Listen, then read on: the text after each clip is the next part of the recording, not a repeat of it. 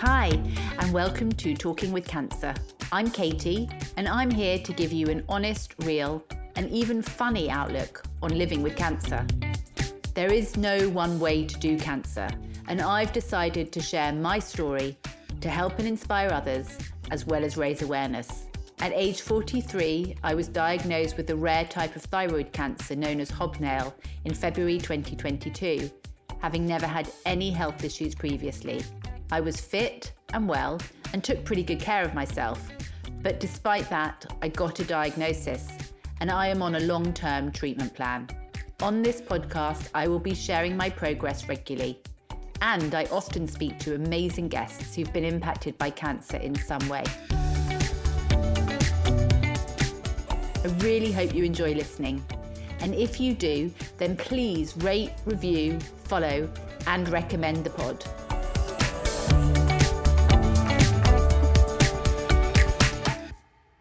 Have you done that? Have you done what I asked? Have you gone to your preferred podcast platform and rated, reviewed, and followed the podcast?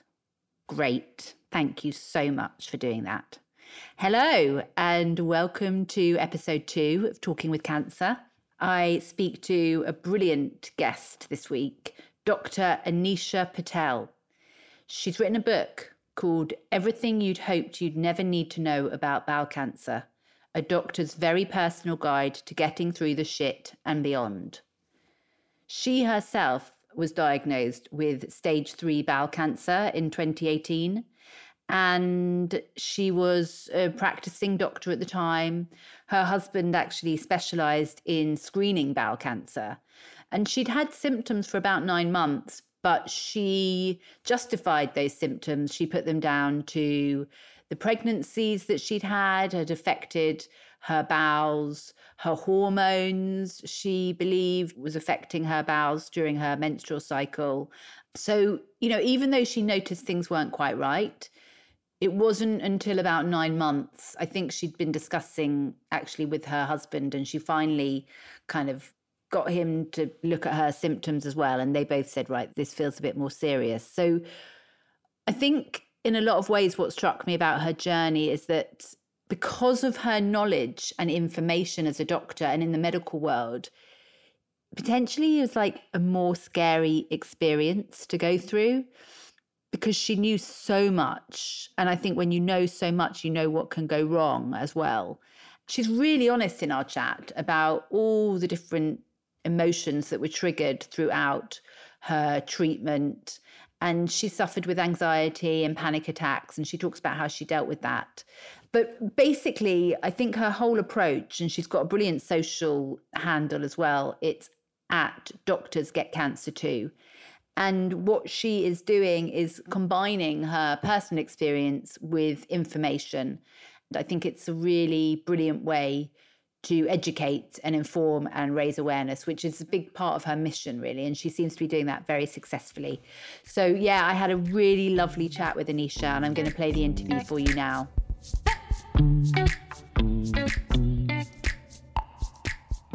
Dr. Anisha Patel, really lovely to have you here today. Thank you for joining me. Thank you for inviting me, Katie. It's great to be here.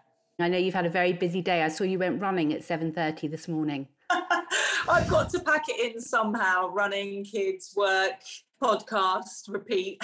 Are you doing a lot of publicity at the moment for your book?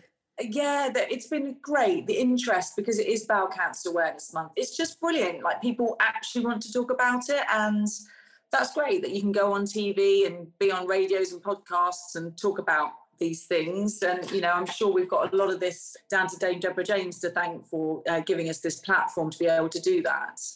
Definitely. But I know from your side, you might feel like a bit of a broken record repeating your story again and again. So I'm going to try not to ask you all the kind of typical questions. And I wanted to start really with a bit of context as to kind of where you were in your life, like before your diagnosis in 2018 of bowel cancer. What was life like before then? Where were you heading? How did you see things playing out? Yeah, so I basically kind of got my life back. Had two children under two, not out of choice, both my pregnancies. The first one, it took me 3 years to have my baby, and the second one was a complete surprise. So they were 5 and 6, both just starting school, starting to get my own life back, get my own social life, fitness, and career back on track. And I actually became a GP partner not long before I was diagnosed. So I was definitely on a sort of career pathway. We were really enjoying life. Life had got easier, as I say, because the children were older. We were traveling, doing lots of things with exercise, and it was just brilliant. I was happy. We all talk about how unexpected a cancer diagnosis is, but I think it kind of wakes you up in the sense that, like, you can think you are heading in one direction with your life, can't you? You can think that, right, this is the way it's going to go. For me, I was planning to have children. I was going through IVF. I was like on that journey to start a family, and then bush, like completely unexpected. And then you're suddenly thrown onto a completely different path.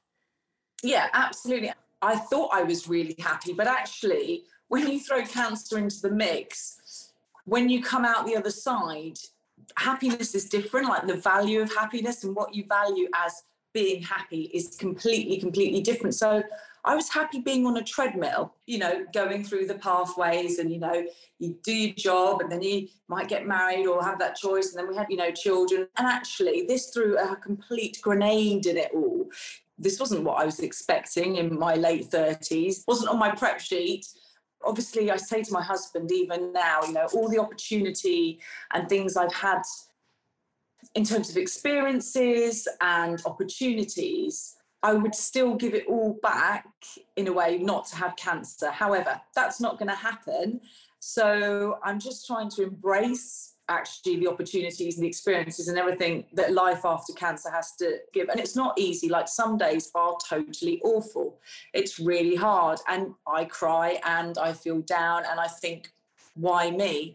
And I remind myself that there are far more people in worse off situations, but it's okay to feel rubbish. You shouldn't feel guilty about it.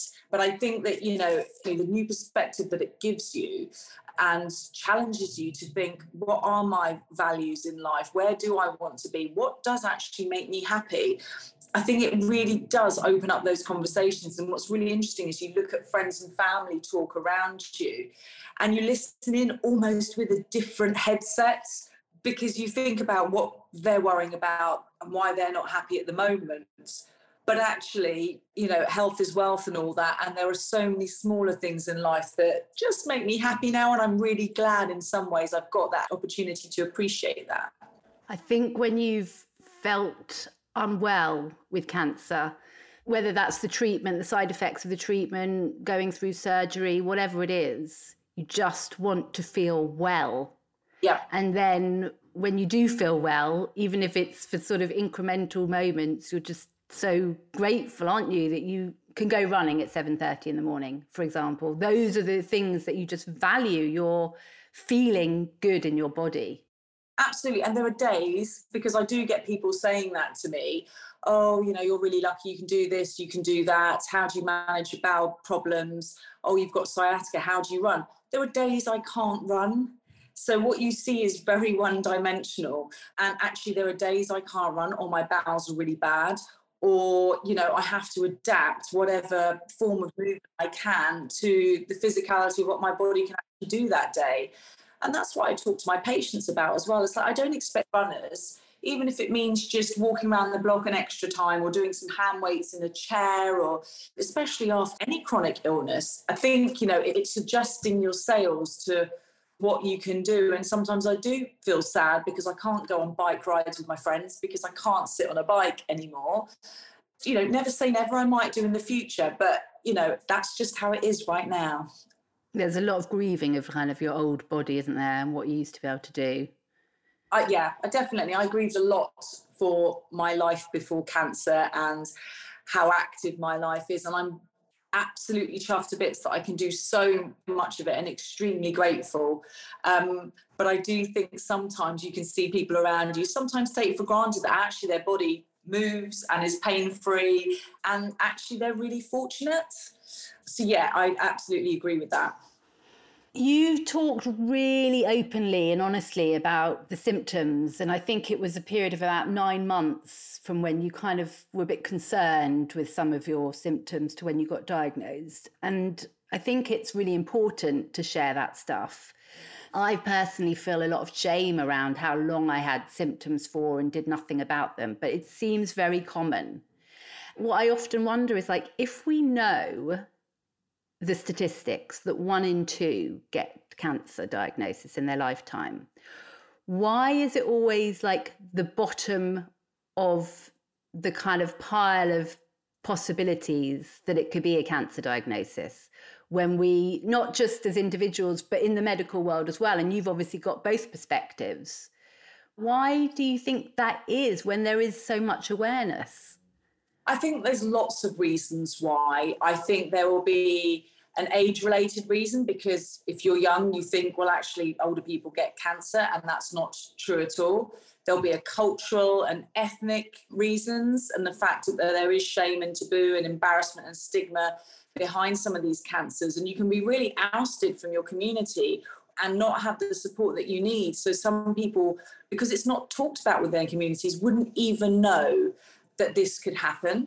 There is that sort of, sometimes we know that there is a lack of education with certain cancers. We know, for example, with bowel cancers, up to a third of people didn't know the symptoms of bowel cancer, or at least one of them. So I think it's multifactorial. And actually, we live these busy, modern Western lives where we are, and actually sometimes health isn't put up there. I see that a lot in my practice, that, you know, health isn't actually high up on the agenda because you've got to keep going on that treadmill every day.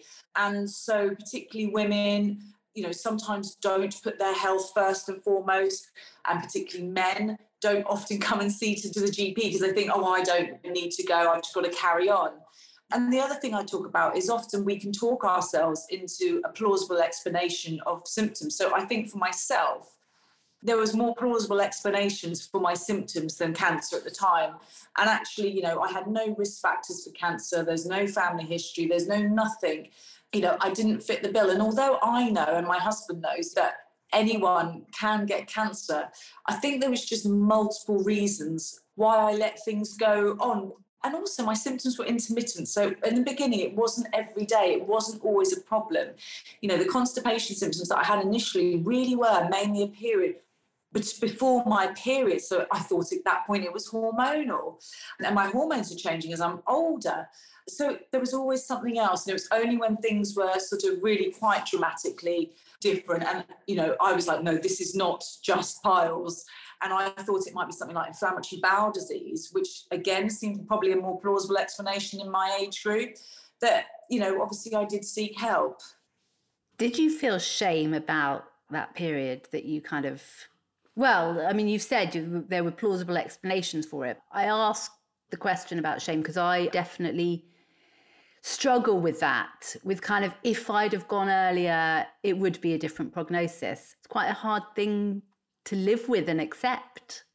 Yeah, it is. And I think because I do share my story so openly, like even recently, I've had some really negative comments about it. And, you know, things suggesting that, well, if I don't know what I'm doing, then how do I doctor all these things? But that's not the point of why I was sharing. You know, my patients, I know what, if I had come with my symptoms objectively, I would have done the necessary test and referred. And it's just interesting how when it happened to yourself, I had a subjective, different opinion or assessment myself, which is why you never treat yourselves or your loved ones or your relatives, because you cannot be objective. So I don't feel shame because in my medical head, I know that the cancer I had was relatively, you know, from the time it's gone from a polyp to a cancer, it's very slow growing. And had I been diagnosed 3 months earlier, I'm not sure, you know, if that would have made a difference or not. I'll never know. I try not to live in the past. I can't change what happened. The only way I can go forward now is with this. And I would have always had cancer because this polyp had been growing for a long time. We are pretty sure of it. And I didn't have symptoms. And it's only in the later stages where I'm getting symptoms. And that's one of the problems with bowel cancer. is that symptoms often show up later in the disease, which is why we've got the bowel cancer screening program, which detects cancers early because there's no symptoms at those earlier stages. Right. So with the other perspective, with the other hat on, why, going back to my original question, why do you think that a cancer diagnosis is so called sort of low down on the agenda when people show symptoms? From the medical perspective, not just from the patient perspective, why do you think often a doctor might disregard whether cancer could potentially be the diagnosis? So when people say, oh, my doctor didn't, listen to me, they disregarded it. Okay, so one of the main things I see as part of my job is when people come in the door, you've got to rule out the scariest, nastiest things first, such as a cancer, and then work backwards from there.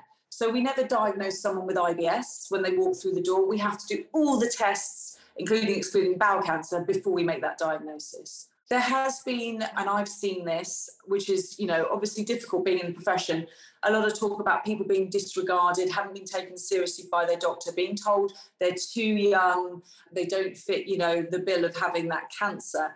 And the too young thing is one that really needs to be quashed, and one that I really strive to try and depart that information with healthcare professionals by sharing my own story with them, by saying no one's too young, too brown, too white, too, female, male, tall, thin. It doesn't matter. No one is too anything because it really doesn't discriminate. And that is what we need to get through from the health professional side of things.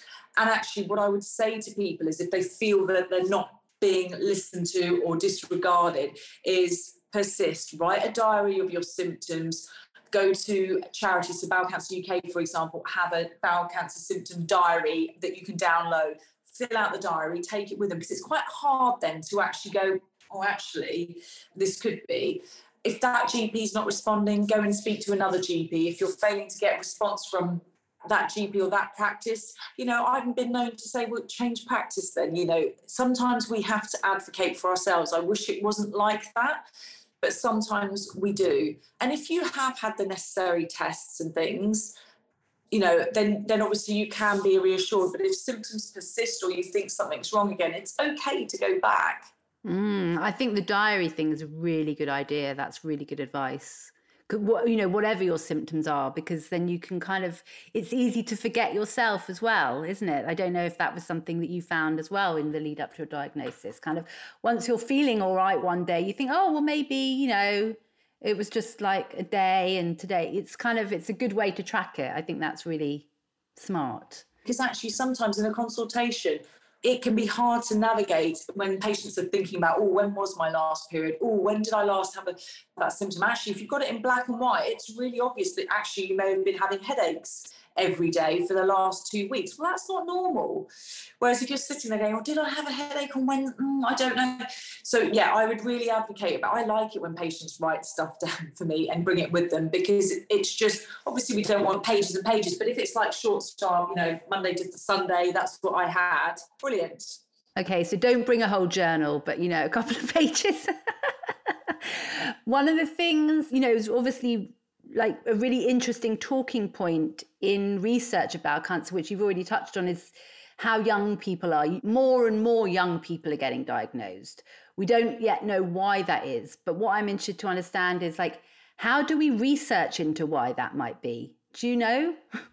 They are already researching it. And I've spoken to people at various events that I've been to who are looking at ways to detect cancer early in individuals. And there's some rather big studies going on as we speak, looking into that. They think it might be multifactorial. They're trying to attribute lots of it to a Western lifestyle. Well, a lot of the people I know from Western areas, as it were, had no risk factors. We're not big meat eaters. We're not drinking loads of alcohol. We're not smoking. We're not overweight. We're not eating loads of processed meat. There is definitely something else going on here. And the microbiome, I think, has probably got a large portion to play in this, as well as low fibre diets. We know that over half of cases preventable are due to a low fibre diet. I mean, it's such an undersold and underrated nutrient, but yet it's so important for so many reasons, and not just the prevention of bowel cancer, but, heart disease, stroke, cholesterol, so much more. So I think there's lots of things going on. Someone talked about, potential early antibiotic use in childhood, whether that upsets your microbiome. There is loads and loads going on, and they are researching it. And it will be, the problem is obviously if you're studying people from childhood and seeing who progresses, it's a lengthy piece of work. But the work needs to be done because the increase is exponential. It's been in the press over the last few years, certainly since I've been diagnosed. And interestingly, it's an increase of rectal cancer, particularly in females as well, which is what I had. Interesting. I wanted to ask you as well about, because you've been so open and honest in your book and in sharing your story. And one of the things you talked about was the anxiety and the panic attacks. And, I think that is a huge part of going through cancer diagnosis and treatment. And, it's massive. How did that affect your life? And what did you sort of do to treat it?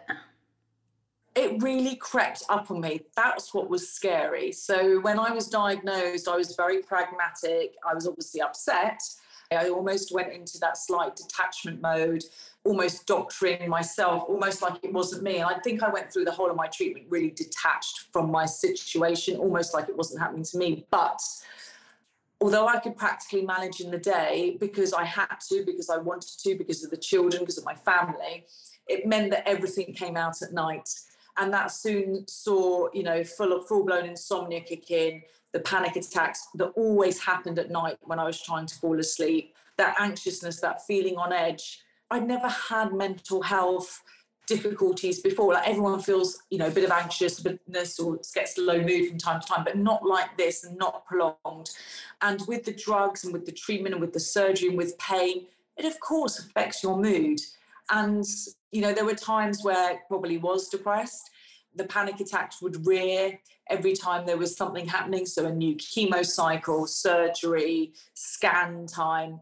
And so what I decided to do was, with the help of sort of the Fountain Centre, which is basically a holistic cancer centre attached to my unit, they suggested I have hypnotherapy, and this was before treatment started, before I had surgery. So I never tried hypnotherapy. It was great. They even came to the ward after my surgery, and it was brilliant. It really did take the edge off. And then I went on to counselling soon after my second op. So I probably started counselling about 45 weeks after my first diagnosis, partly because I was saying, I'm fine, I don't need it, I'm fine. But I knew I needed an outlet by that point because I think everything had sunk in, the enormity of going through 2 operations back to back pretty much and starting chemo. So I had counselling for at least 18 months. And the way I dealt with my panic and anxiety was through breathing exercises.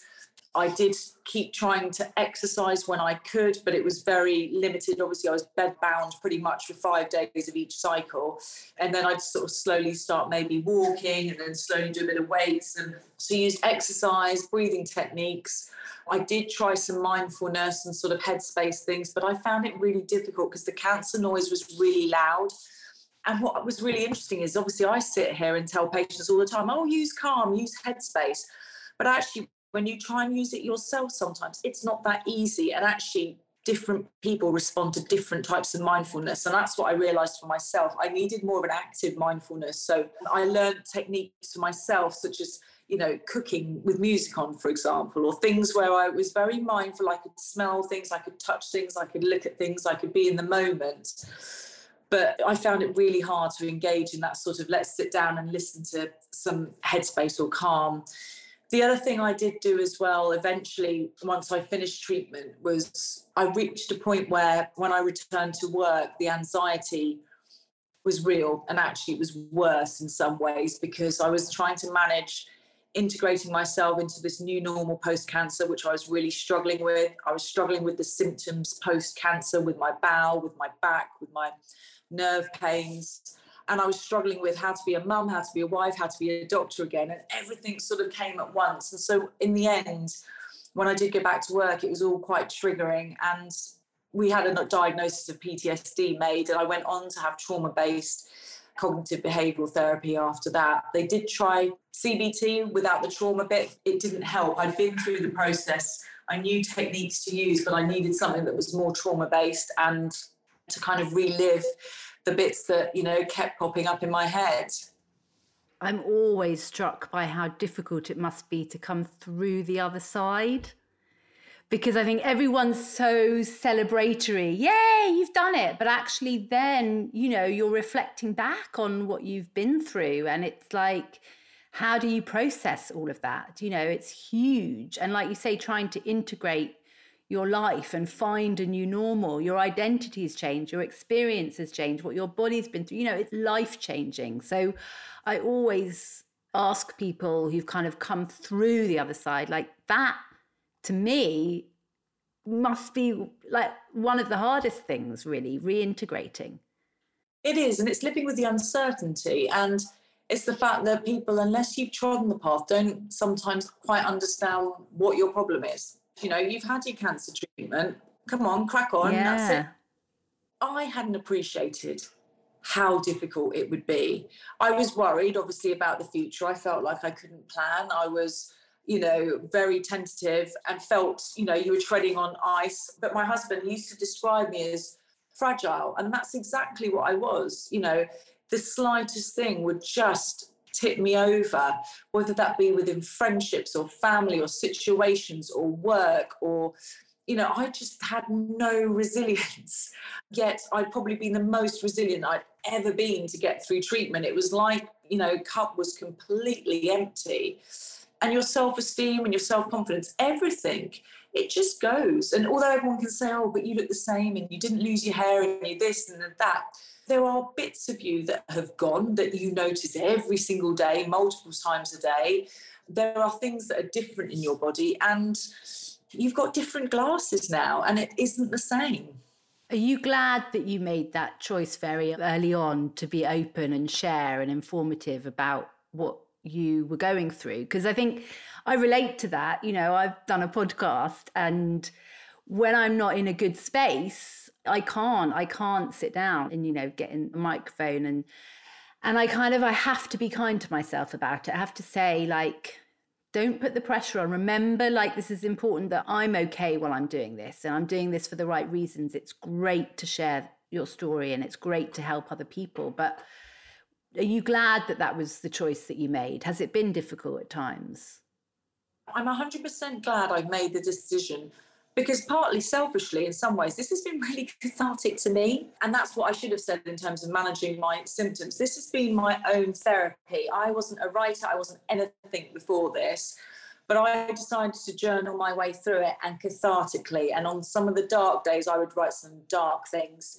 And I've shared a couple of bits of that in the book because I don't want people to be triggered all the time as well. But just to show the reality that it's not this running woman who goes back to work and doing anything. I had really, really dark times. And then what I do is I release it on my social media. And that was one step of the catharsis, writing. The next was releasing on social media. The next was sort of processing it with everyone, either relating to it or giving their, support. And then I'd go back and read it to my counsellor where I'd just cry it all out. And then we moved on to the next bit. And that was how I dealt with each stage of getting through treatment and also afterwards. And even now, still, I write cathartically on my social media. I think a couple of weeks ago, I wrote about how the fact I had a really heavy cancer day. I went to see a lady at home that was dying, who was a healthcare professional of cancer, and she was telling me how hard it was to be a healthcare professional. She was actually a hospice nurse and then now to be in this situation. And I cried after leaving that home visit. I then had that same day, 2 new diagnoses of cancer, 2 people I needed to refer for suspected cancer. And I went home and I was broken. It was such a triggering day and I hadn't had it for so long because usually, most days, touch wood, I'm 4.5 years away from cancer now and I'm okay.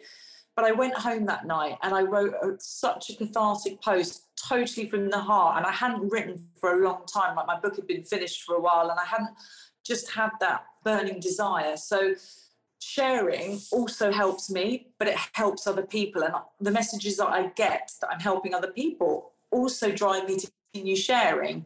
And then the negative messages you get, well, you just have to, let it go. Yeah, that's shocking that you get that. It's so upsetting, but it is, it's kind of part of the beast, isn't it? I think it's true. I totally relate. It's really cathartic and it's like, great. It's great that it's helping others and it's helping me. And do you find it cathartic when you read back as well on what you've written? I wrote the book, I cried a lot rewriting the book, and I didn't know at times whether this was more damaging. And it's the first time I've really said that, really.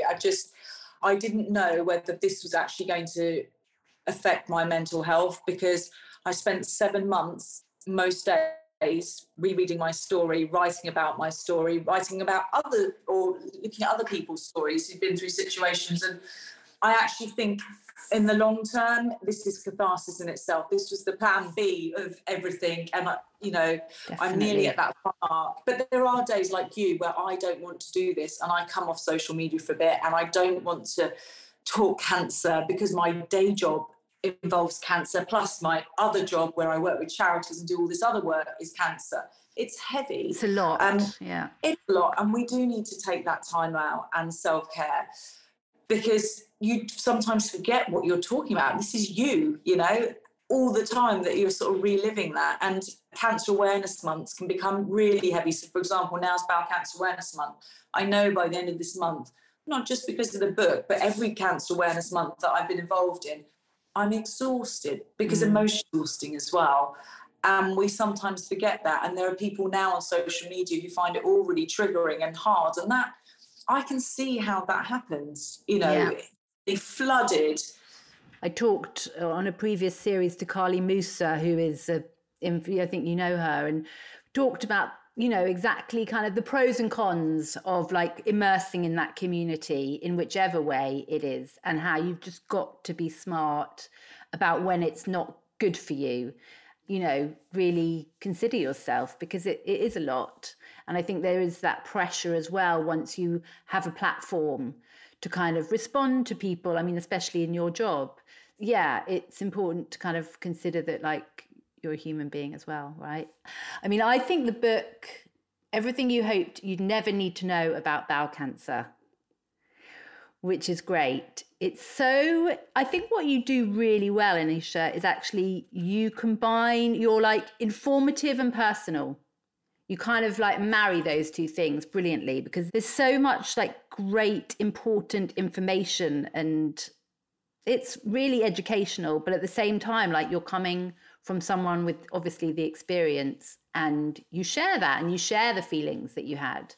How did it come about then, this book? Do you know what's really weird was a few people had said to me when I started writing cathartically, and when I started sort of getting together some medical information to maybe help others how I'd manage symptoms, people are like, you should write a book, some of the bowel cancer community. And I had, and I said, oh, I'd love to, and that'd be great, but no, I can't. And I wasn't in the place to, and that was a few years back. But in the last year, I'd actually got a GP mentor who has helped me back to work post-cancer, which has been brilliant. And I've been sharing the other work I've been doing. And she always says to me, Anisha, you do light up when you talk about all your other work and awareness work. And I spoke back to her about, I'd love to write a book, because I think I've got some real gems and nuggets here of what I've learned, but also through my doctor lens as well. And she said, yeah, great. Why don't you write a few chapters and then, inquire with some of the people how you'd go about, approaching publishing houses. And of course, life got busy. I wrote the contents and never wrote anything more. And literally 2 months later, after that meeting, I had an email come through on my work email looking for me from the publishing house, Hachette and Sheldon Press is the medical branch there. And they basically asked me if I'd write a book. And they initially asked me to write a book about almost like an A to Z of bowel cancer, which is great and helpful. But I actually said to them, I can write this, but actually what you need is a book that actually tells you what happens through it and after it, because no one tells you that. No leaflet, no pamphlet, no nothing that you give us could ever share some of the things that I and other people have experienced. And that's why it was also so important to bring on other people in this book, which I have, who have experienced things that I haven't. People who've been diagnosed through the screening program. I just wanted people to know and relate to them in whatever capacity. And so that's really how the baby was born, sort of May 2022. And by Christmas, I'd written 130,000 words, and it was only meant to be 70. Oh, wow. You're an editor's dream, though. They'd rather have more than less, right? Wow.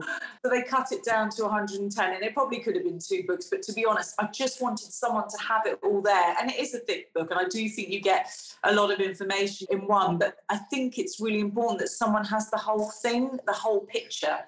That's how it was born. And we wanted it to obviously come out now where people are talking bowel cancer. And that's great because we can have these conversations then. So that's really how it, was born. Congratulations. It's really good and it deserves to do really well. I think it's really important something like this is available to people. I think it should be available for all cancers. There's so many things specific to other people's cancers. I've seen plenty of breast cancer books out there. Thyroid. No one talks about thyroid cancer. It's not sexy at all, but it's, I think there's a place here to write a book for all of these cancers as a companion, because you really need something else or someone that gets it for you to feel or validate what you're feeling. Because sometimes I used to think to myself, why am I feeling like this? But actually it was normal. And I just gave myself a hard time for no reason, really, because being in that moment, I didn't get it. I can sit back now and reflect and go, oh gosh, yeah, complete mess. What was I doing? But there's so much going on at the time. In so terms much. Of the drugs, the tiredness, the pain, everything. Yeah, and going back to the very beginning of our chat, like the way you thought your life would play out, it is a lot. And I think it's brilliant to share your story, but with your social handle, it's so clever. Doctors get cancer too, because the medical professionals are people, you are people. And the fact that you can empathize now on a whole different level must just make you, your patients are so lucky to have you, basically. Their eyes as well, and even mental health and actually the wider impact of a diagnosis. So we're lucky to have personal lists. So if someone in the family's got cancer, you will see the repercussions on everyone else actually having to live through it as well. And actually understand it. I saw my children, I saw my husband, I saw what it did to them some days. And, it's a tsunami for everyone. It is. It's a huge ripple effect. It's been so lovely chatting to you, Anisha. Thank you for taking the time. I hope you've got something nice and relaxing that you're doing this evening. I'm definitely going to plan to put my feet up this evening. Good. Yeah, it's been lovely chatting to you. I really appreciate it. Thank you so much. Right, take care.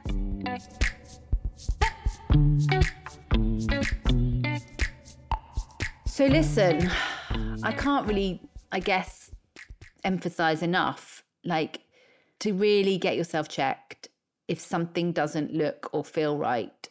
I think even if you feel like you're making a fuss or you're going back to the doctor with the same stuff, it's really important. My outlook would be different if I'd have gone earlier and got checked. And never in a million years did I think that a cough was a symptom of thyroid cancer. By the time I got the cough, the lymph nodes, which is where a lot of the cancer has spread to, were, enlarged and pushing against my windpipe. I also had a lump on the left side of my neck. And it was pretty significant, and it grew within about a 5-week period. So by the time I went and got tests done, I was pretty far down the line. And all I'm saying is, I do have feelings of regret, as I said to Anisha, and some feelings of shame because I feel like a bit of an idiot. I try to be compassionate to myself and not beat myself up. There's nothing I can do now, and there's no point sort of getting upset with myself about it. Here is where I am. But what I can do is say to other people, and again, use this platform to say, just go to the doctor, just, get yourself checked. And also, there is a bit of a myth, I think, that if we have bloods done and all our bloods are fine, then everything is fine. And that's not true. My cancer wouldn't have ever shown up in blood tests. So, the best thing to do is to take a look and see what's going on. So, yeah, that's just something I can't really emphasize enough, given my own experience and my own journey. But I hope you will check out this book by Dr. Anisha Patel, Everything You Hoped You'd Never Need to Know About Bowel Cancer, because it's really informative. There's so much in there about right from symptoms through to post-treatment and everything in between. So I really recommend it. And I really thank Anisha for coming on this week. It was great to chat to her. And thank you guys for joining and listening. And I'll see you next week. Bye.